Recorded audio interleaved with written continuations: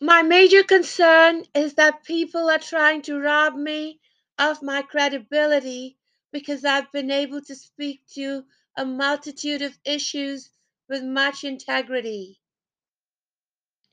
I do my own research, but I am also bombarded with unsolicited information. For instance, many a time on the radio frequency, many of the big names will have their second or third assistants start involving me in some heated discussion.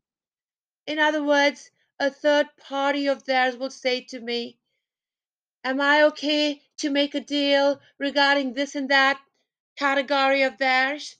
And of course, my first thought is, oh, so these power names have been investigated and cleared of charges.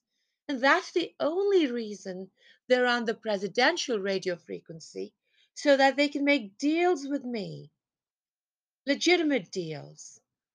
Then, at some point, another anonymous voice on the radio frequency points out that none of these famous people have been cleared and they're just messing with me on the radio frequency so they can get a quote out of me and misuse it and make the decision process on the national and international levels become even more messier.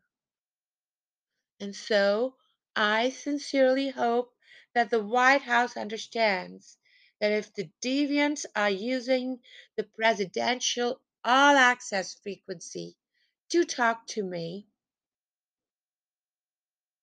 then their material should be checked out as legitimate or not, instead of half truths or projections which they float about each time they speak to me, which I then validate or not using my own personal experiences. Because mostly I end up offering a lot of solutions, and these anonymous people on the presidential radio frequency take these solutions and run with it, and oftentimes pass it as their own. And still, no lasting deal gets done. And I am made to look like I'm in cahoots with devious and shady characters on the radio frequency.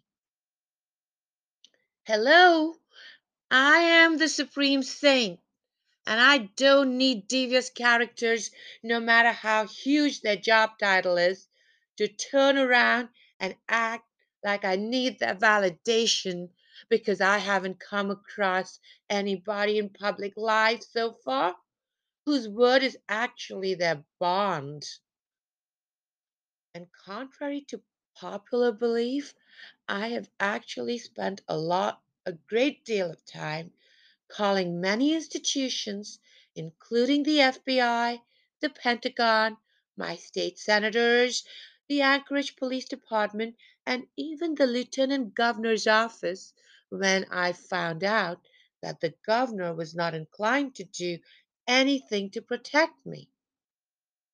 So, if some degenerate miscreants act like I just want to mouth off as a twit face or on Spotify and that I don't want to meet with people, please know that that is incorrect. Incorrect.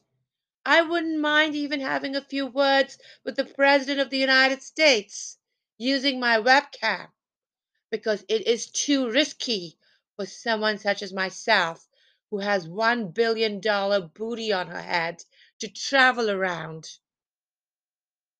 even to meet the President of the United States. To travel around with no real family members that I can trust, and not one friend from my Rolodex that has not been bought off. Thank you.